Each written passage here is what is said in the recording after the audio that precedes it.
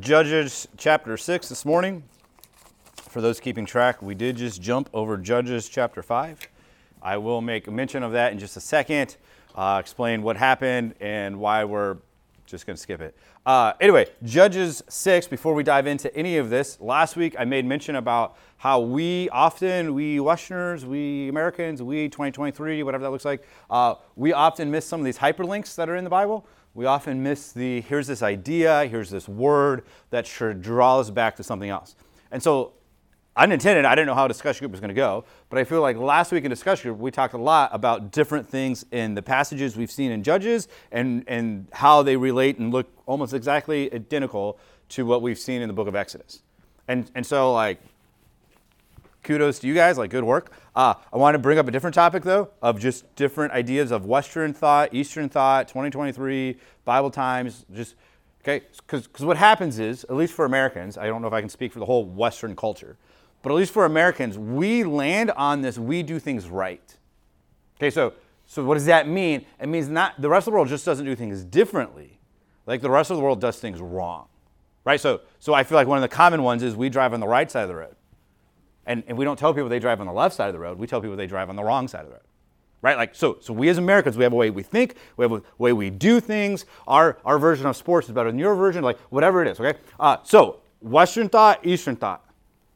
In Western thought, we like things, especially when it comes to the Bible, we like things to be real nice and neat and tidy, and we can put them in a box.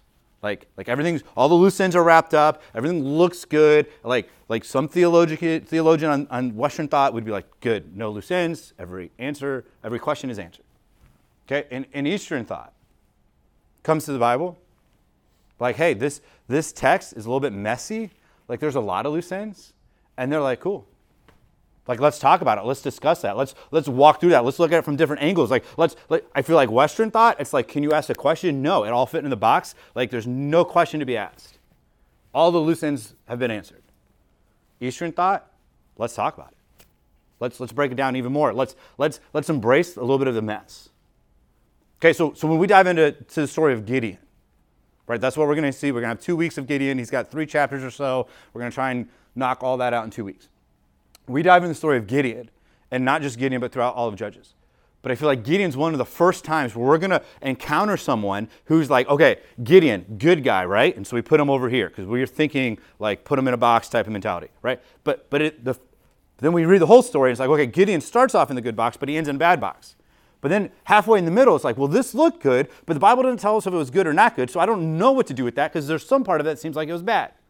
And so all of a sudden, it's like, is Gideon a good guy or he's not a good guy? And Joel in Discussion Group wants to remind us of Hebrews 11 saying Gideon's in the Hall of Faith. And we're like, yeah, understandable. And yet at the end of his life, we were like, no way, by the end of his life, we would put him in the Hall of Faith. Like he leads Israel to more idolatry and corruption and all those things.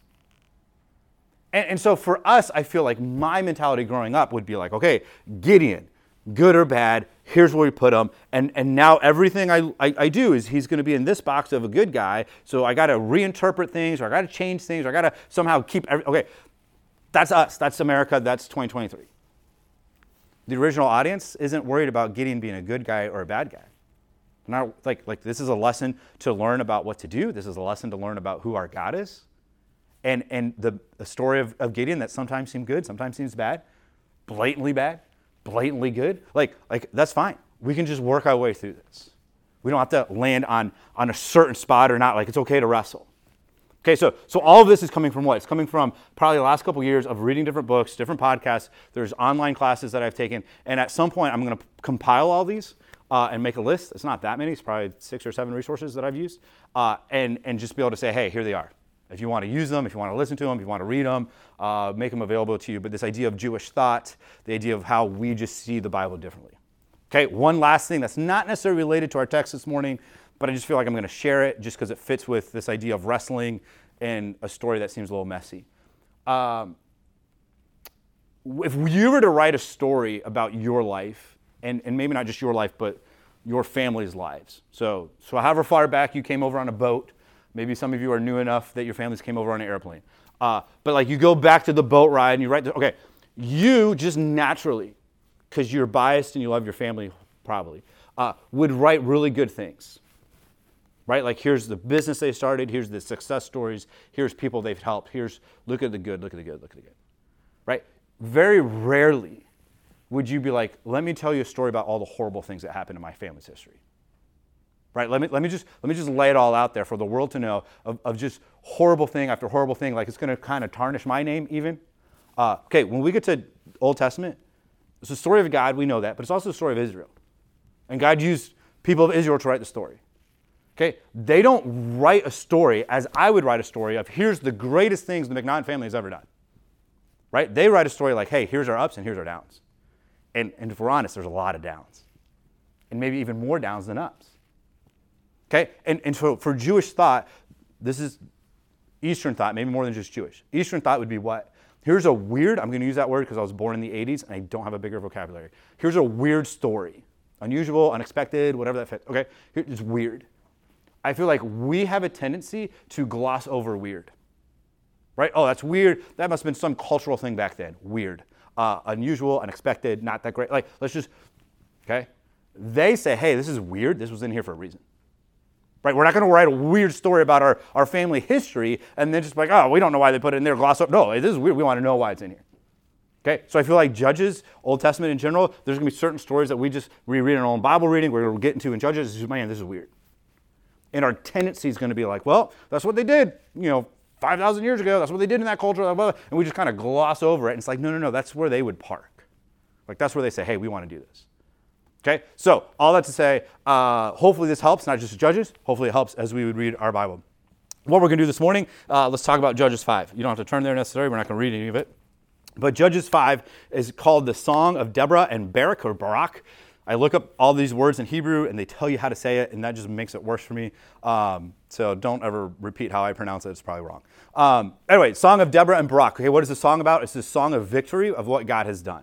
Okay, now in our minds, just church, we sang some really good songs this morning. Like, Bible is full of songs, right? There's a book of Psalms that's a lot of them were meant to be sung. Like, we just think like songs fit with God, songs fit with God's people. So therefore, there's a lot of songs in the Bible. Okay, most likely, depends on how you want to define some of these things. This is probably the second or third song in the Bible.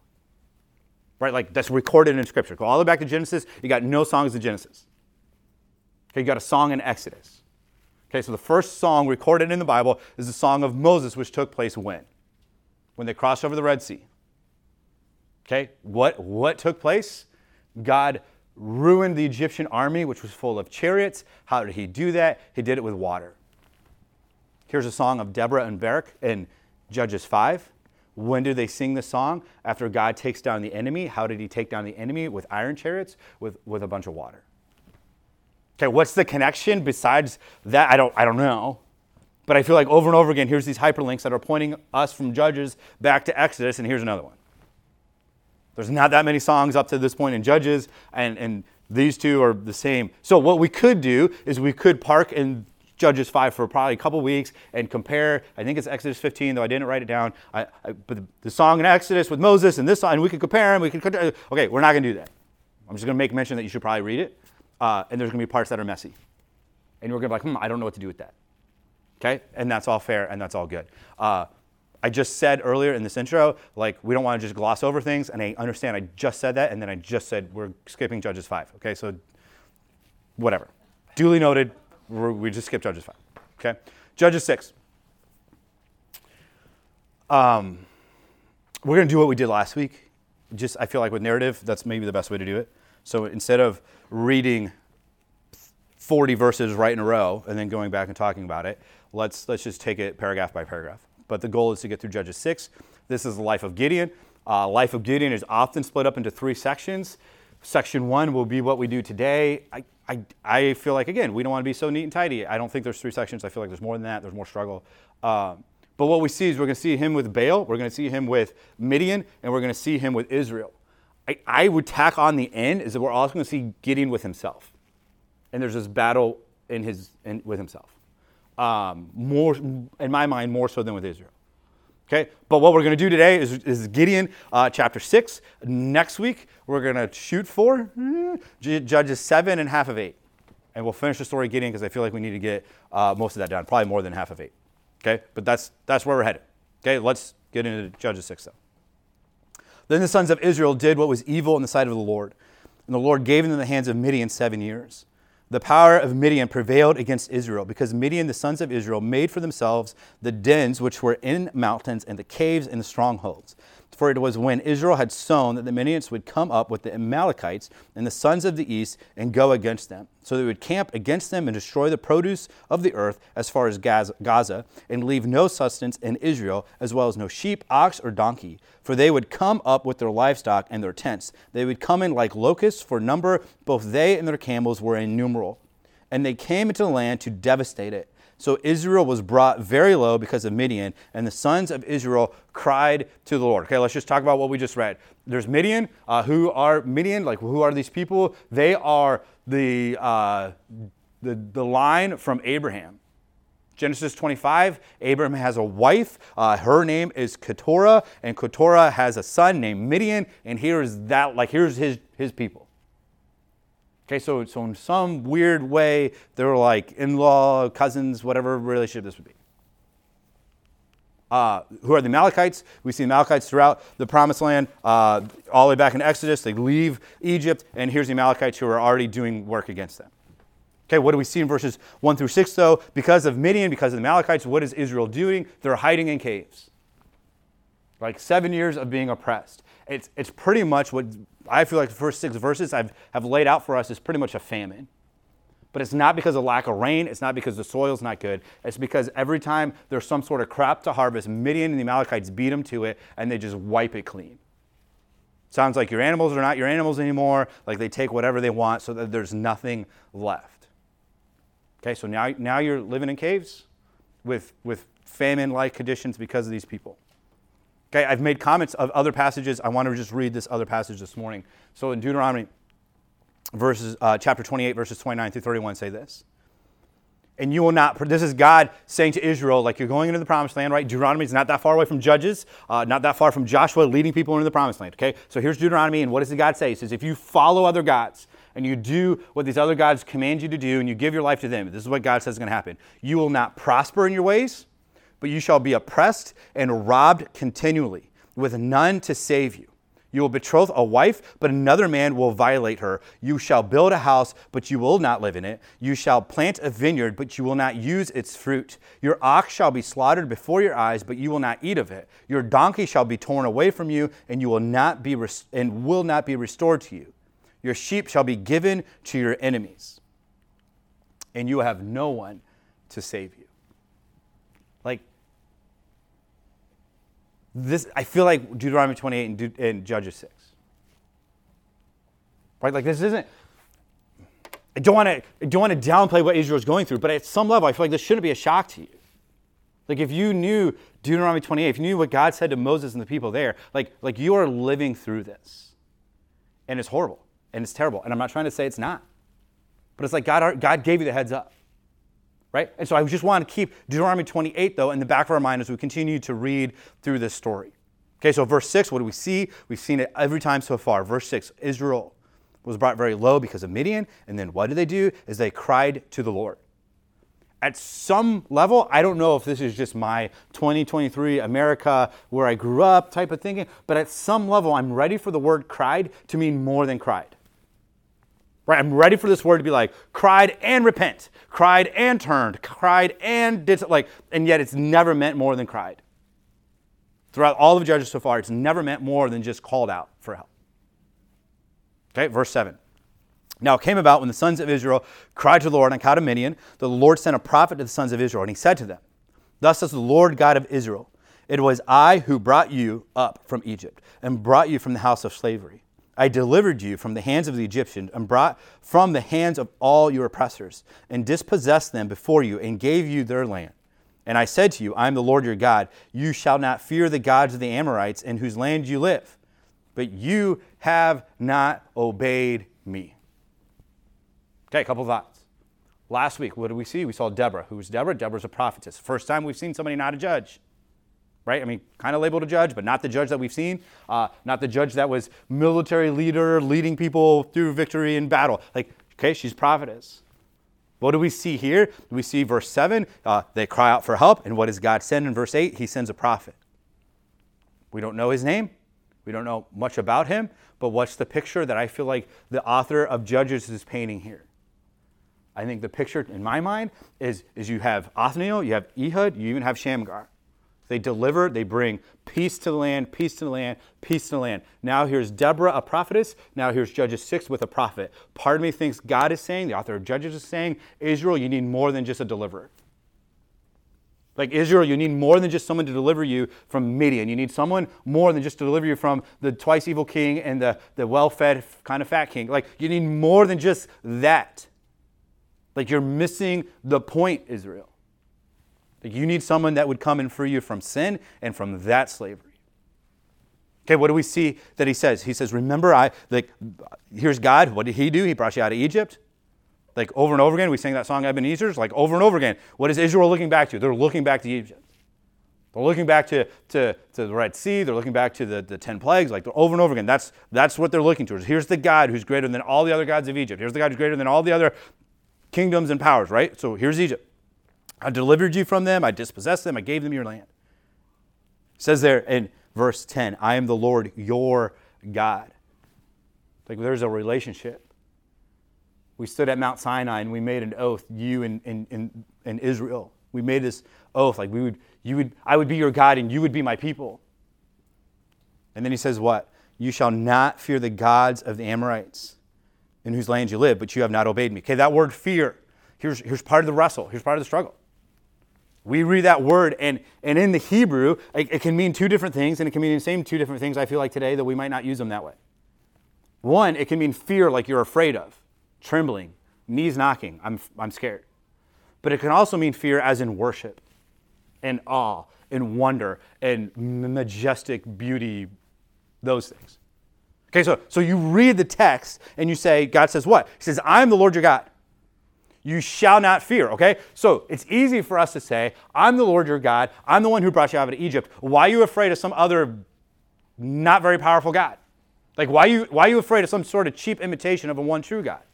Like, you shouldn't be afraid of that God. I'm the one who brought you out of Egypt. I'm the one who's all powerful. If I got Egypt, then I also got this God laying in front of you. But at the same time, I feel like it would be just as easy to say, verse 10, I'm the Lord your God. I'm the one who brought you out of Egypt. Why would you worship anyone else? I'm the one who brought you out of slavery. I'm the one who did Mount Sinai with you. Like, I am your God. Why are you worshiping someone else?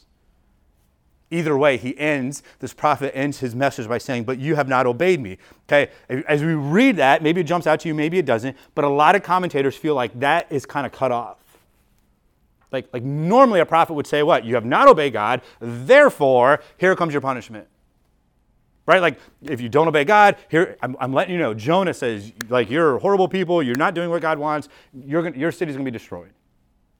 Right? We want that from this prophet. We want, hey, what's going to happen? You haven't obeyed him. What's going to happen? He doesn't say that. Why? I think because you're already living in it.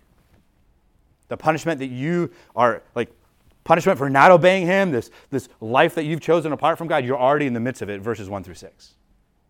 Deuteronomy 28. Like, you're here. You're in it. I don't have to tell you what's coming because you're here. Okay? Verse 11. Then the angel of the Lord, someday we'll talk more about it, that's Jesus, came and sat under the oak that is in Ophrah, which belonged to Joash the Abiezrite, and his son Gideon, who was beating out wheat in the winepress in order to save it from the Midianites.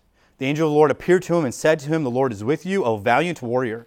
Then Gideon said to him, O my Lord, if the Lord is with us, why then has all this happened to us? And where are all the miracles which our father told us about, saying, did not the Lord bring us up from Egypt? Okay, let's just pause there. We'll pick it back up as God would respond. Okay, I'm not going to make a big deal about this. I just find it interesting. Verse 11, the angel of the Lord came and sat under the oak. Sounds a little bit familiar to Deborah. I mean, hers was a palm tree. I feel like palm tree makes me think like sipping out of a coconut. Oak tree makes me think like eating a huge turkey leg with like a sword on your side. I don't know why. I don't know. Anyway, oak tree, palm tree, sitting under a tree. Anyway, here's the angel of the Lord who would say to Gideon, what does he say in verse 12? He says, the Lord is with you. And then he says, O valiant warrior. Okay, Gideon's name, we've talked about a lot of names. His name means hewer. Like, I had to go look up what that meant. But it's this idea of like shaping wood or stone or something else. But most likely in Gideon's life, it'd be shaping wood. So like hand hewn, right? You hear that phrase. Okay, so it's the guy who works with wood. Okay, he says, you're Gideon. You have this name of working with wood, most likely, maybe stone. And he says, what does he call him now, though? He says, I call you now valiant warrior. Where is Gideon when the angel of the Lord appears to him? Text tells us he's beating out wheat in a wine press. Why is he beating out wheat in a wine press? Because he's scared. Because Midian's more powerful, because Midian's going to come take his food. So this is his best attempt to hide what he's doing, and he's trying to get food for his family, for himself, so he's going to beat out the wheat in the wine press. When God comes to him and says, Gideon, who are you? You're a valiant warrior. No one reads this story and is like, oh yeah, Gideon, valiant warrior, as he's hiding in fear, beating out wheat in a wine press. The Hebrew word for valiant warrior can mean strong, would be valiant. That word valiant is strong, and then warrior is brave man. Like two words in English, one word in Hebrew, strong, brave man, or strong, mighty man. Right? That's the exact opposite of how God finds it. So this isn't necessarily like, oh, hey, I found the strongest guy I could find. No, you found a guy who is scared in a wine press. And yet God has a different name for you. God's letting you know, hey, this is how I'm going to use you. What is Gideon's response to all of this? He says, oh, my Lord, if the Lord is with us, right? Notice he says the Lord is with you. And Gideon's response to the Lord being with you is what? If the Lord is with us, then why has all this happened to us? Like, where's all his miracles that our father told us about? Like, he brought us out of Egypt, and yet now we're stuck in the hands of Midian. Like, can we just pause and say, Gideon, like, as we read these words, Gideon, we've all been there. Like, we've all been there. Like, if God is for us, then who can be against us? And we know Romans 8, and yet we struggle because, like, God, if you're for us, why in the world am I in this situation? Why in the world am I in this sort of relationship that's falling apart? Why am I this debt? Why am I in this? Like, what in the world has happened that has put us here? And so as I read Gideon saying, if God is for us, then why has all this happened to us? At some level, like, my heart goes out to him, and it, like, breaks. It's like, Gideon, I get it. And yet at some level, I got Deuteronomy 28 in the back of my mind.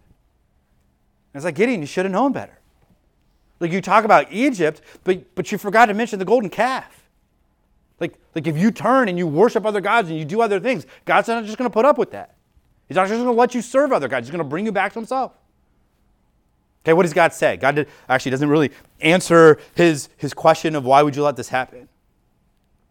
Middle there of verse 13. But now the Lord, he continues. The Lord has banner, gives him a hand of minute. Verse 14. The Lord looked at him and said, go in this your strength.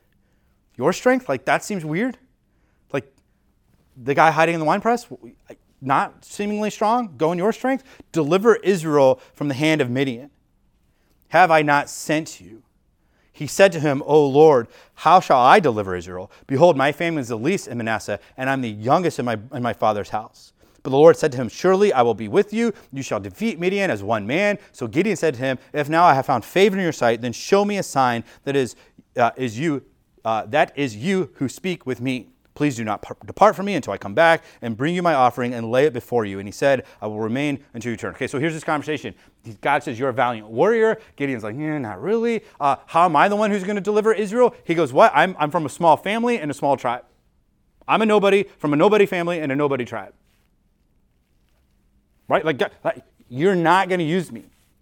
Like, as you think about who's going to deliver Israel, who's going to rise up, who's God can use, it's like my background, my pedigree, whatever you want to say, is not very good, God.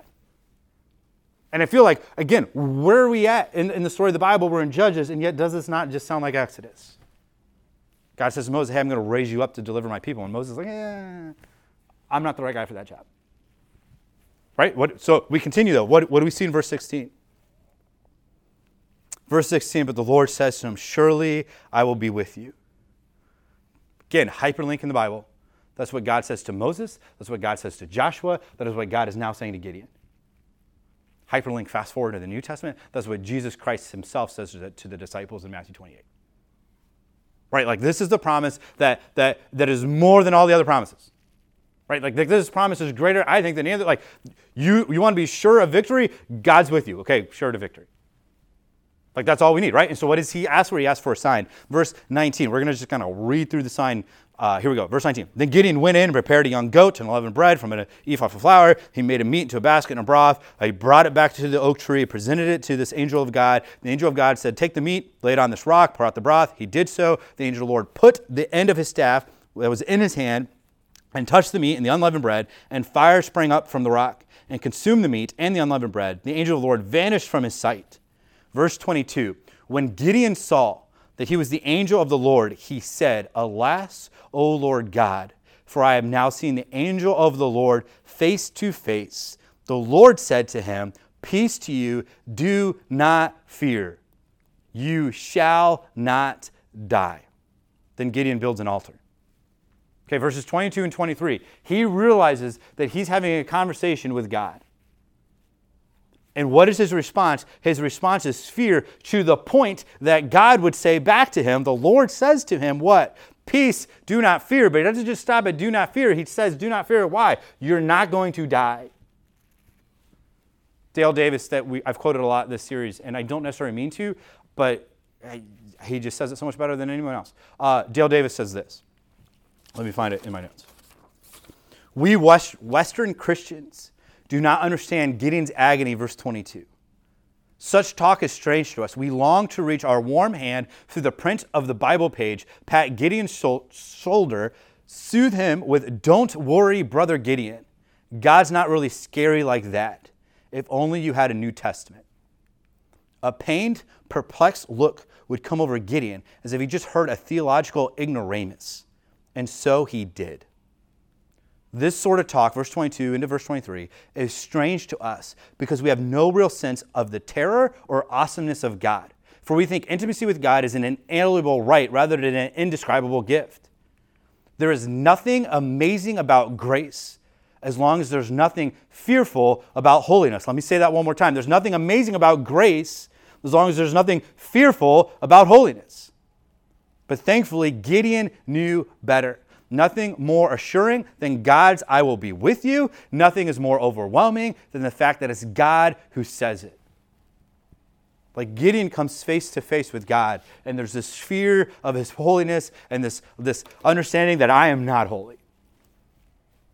And I feel like we've entered a culture, as he would say, this Western Christians, where God is a friend, no other friend like Jesus, like we can agree with that, and yet at some level we've wiped away his holiness. And we miss the grace because we don't have the holiness. All right, let's keep going. Verse 25.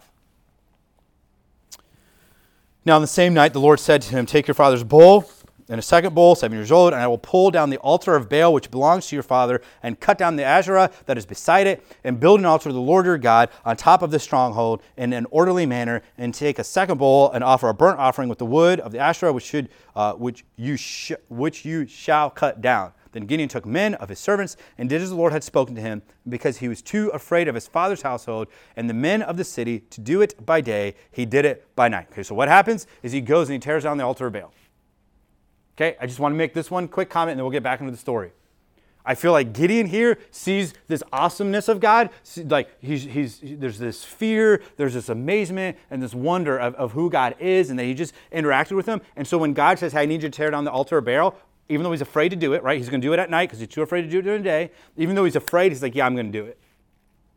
Okay, Isaiah 6, Isaiah gets a picture of the holiness of God, and what is his response? His response is, God, here am I, like, use me. He doesn't even know what the mission is yet, but he's like, I got a glimpse of God's holiness, and now here's this idea of God, use me however you want. Okay, and our church and the life of us, like, what do we want? We want people to be in the Word. We want people to know the Word. Why? Because we want people to know God.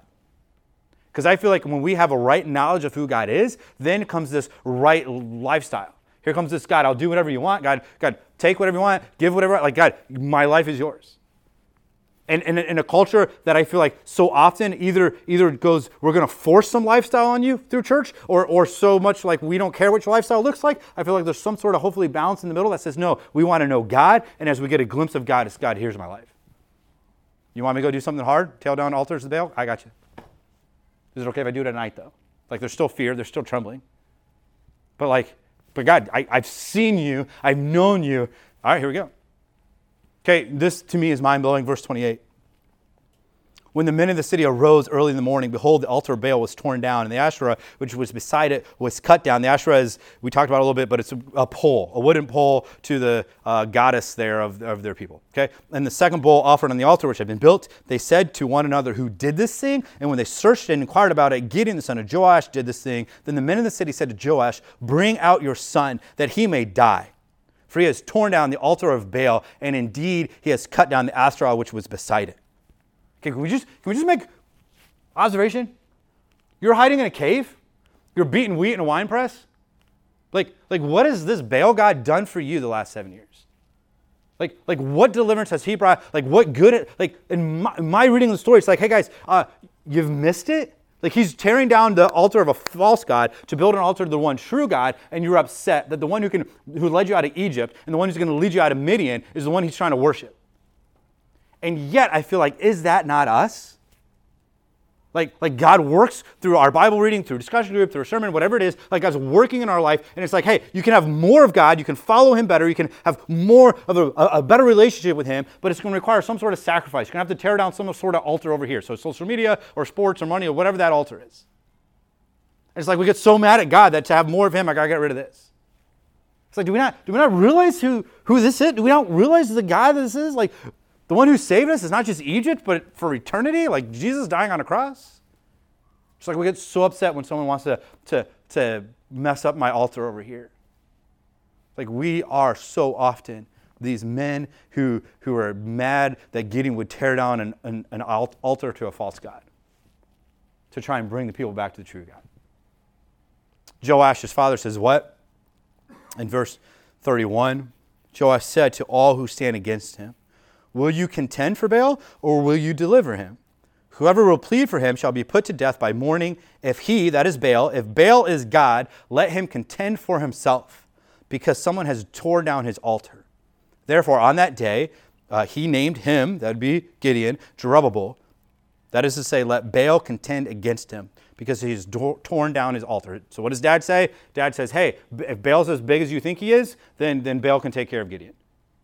You don't have to. It works. They leave him alone. Let Baal contend with him. Verse 33, then all the Midianites and the Amalekites and the sons of the east assembled themselves, and they crossed over and camped in the valley of Jezreel. So the Spirit of the Lord came upon Gideon and blew a trumpet, and the Abiezrites who were called together to follow him, he sent messengers throughout Manasseh. They were called to follow him, and Asher and Zebulun and Naphtali, and they came up to meet him. Okay, the valley of Jezreel. We're going to talk about geography more later, not this message, but it's in there for a reason. I feel like we talk about it once in discussion group, once or twice. We'll dive more into the geography in a little bit. Not today. Verse 36. Then Gideon said to God, if you will deliver Israel through me, as you have spoken, behold, I will put a fleece of wool on the threshing floor. If there is dew on the fleece only, and it is dry on all the ground, then I will know that you will deliver Israel through me, as you have spoken. And it was so. When he rose up early the next morning and squeezed the fleece, he drained the dew from the fleece, a bowl full of water. Then Gideon said to God, do not let your anger burn against me, that I may speak once more. Please let me make a test once more with the fleece. Let it now be dry only on the fleece, and let there be dew on all the ground. God did so that night, for it was not dry on the fleece, and dew was on all the ground. Okay, this is our last story this morning. I feel like growing up, this story of fleece was one of two options. It was either like, it's okay to test God and use a fleece. And there was another sermon that said Gideon was a horrible person for using a fleece. Here's the struggle, what we talked about in the intro. The Bible doesn't tell us. Maybe the biggest hint is when Gideon says what? Don't let your anger burn against me. So maybe Gideon feels like, hey, I probably shouldn't need another sign, but I'm going to ask you for another one. Okay, but here's a couple of things. And next week, we probably won't be able to defend Gideon as much, so I'm going to try to do some of that today. Verse 33, when it says, then all the Midianites, and talks about this army gathering. Some people think verse 33 is like the next morning. Altar Baal torn down. Next morning, here's this army assembling. And some commentators say this could have been years. Like it doesn't tell us. It doesn't say the next morning or okay. So this could have been like, hey, here's a rock that consumes your food that God does and then he vanishes and you were like blown away by that. So the point that you would go and tear down an altar of Baal, like that could have been months ago, it could have been a year ago.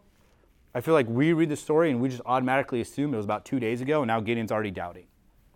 Okay, so there's that. Secondly, Midian's powerful. Like, just duly noted.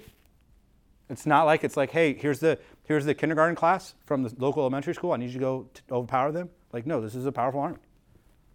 Okay, and so then we get to the fleece, and it's like, okay, here's where I feel like we're trying to figure out, is a fleece a good thing, or is a fleece a bad thing? And like, we're trying to work through that.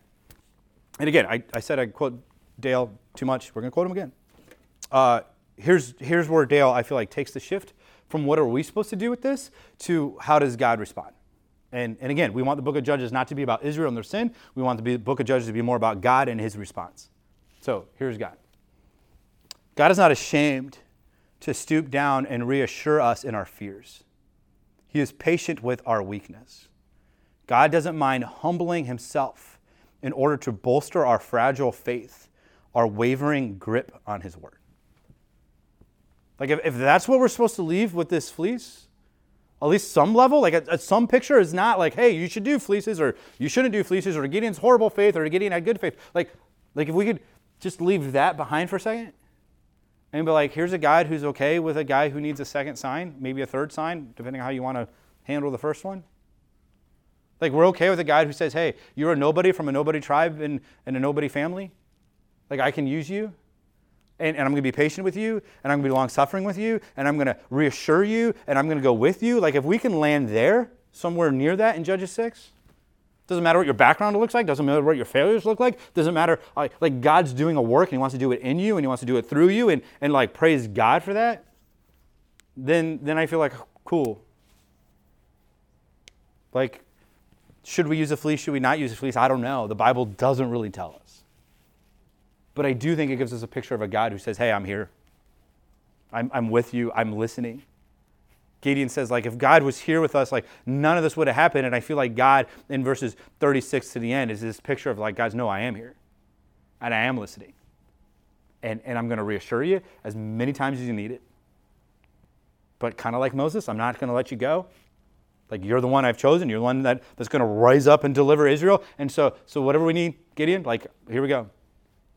Let's reassure you. Let's strengthen your faith. And so for us, like as we read the story of Gideon, like, man, I feel like, again, we're trying to keep moving through Judges, so we're not in Judges for the next 52 weeks or so. And so all of chapter 6 was maybe too much to bite off at one time. That's fine, because next week we're going to bite off more. But I feel like there's this picture of like, at some level, we're like Gideon. At some level, we're like the men in the city. And at some level, we all have this weak, not great faith. And I feel like we put some sort of pressure on us that our faith's not good enough, so therefore God's not pleased. And yet that's not the story that I just read here. Like it's obvious that Gideon's faith is a little bit weak. He has to go at night. He has to have 2 versions of the fleece. And yet God doesn't just leave him. Doesn't just abandon him. He doesn't even say he's angry. Like Gideon's worried that he might be angry, but we see no evidence of God being angry. So hopefully this morning there's some sort of encouragement of here's a God who loves and rescues and hears and listens and responds and wants to build and strengthen your faith. Which I feel like is so different than some of the stories that I hear of Gideon where it's like you have bad faith and God's so displeased with you. Like no, we have weak and little faith, and yet Jesus says you just need it of a mustard seed. So it's not like you need awesome and amazing faith to please God, but there is some sort of response. Anyway, let's pray. Gideon's coming more next week, so we'll continue the story next week. Heavenly Father, we thank you. Thank you for this story. We thank you for what it reveals, that once again, Israel falls into sin. Once again, they turn away from you, and once again, you listen to their cries.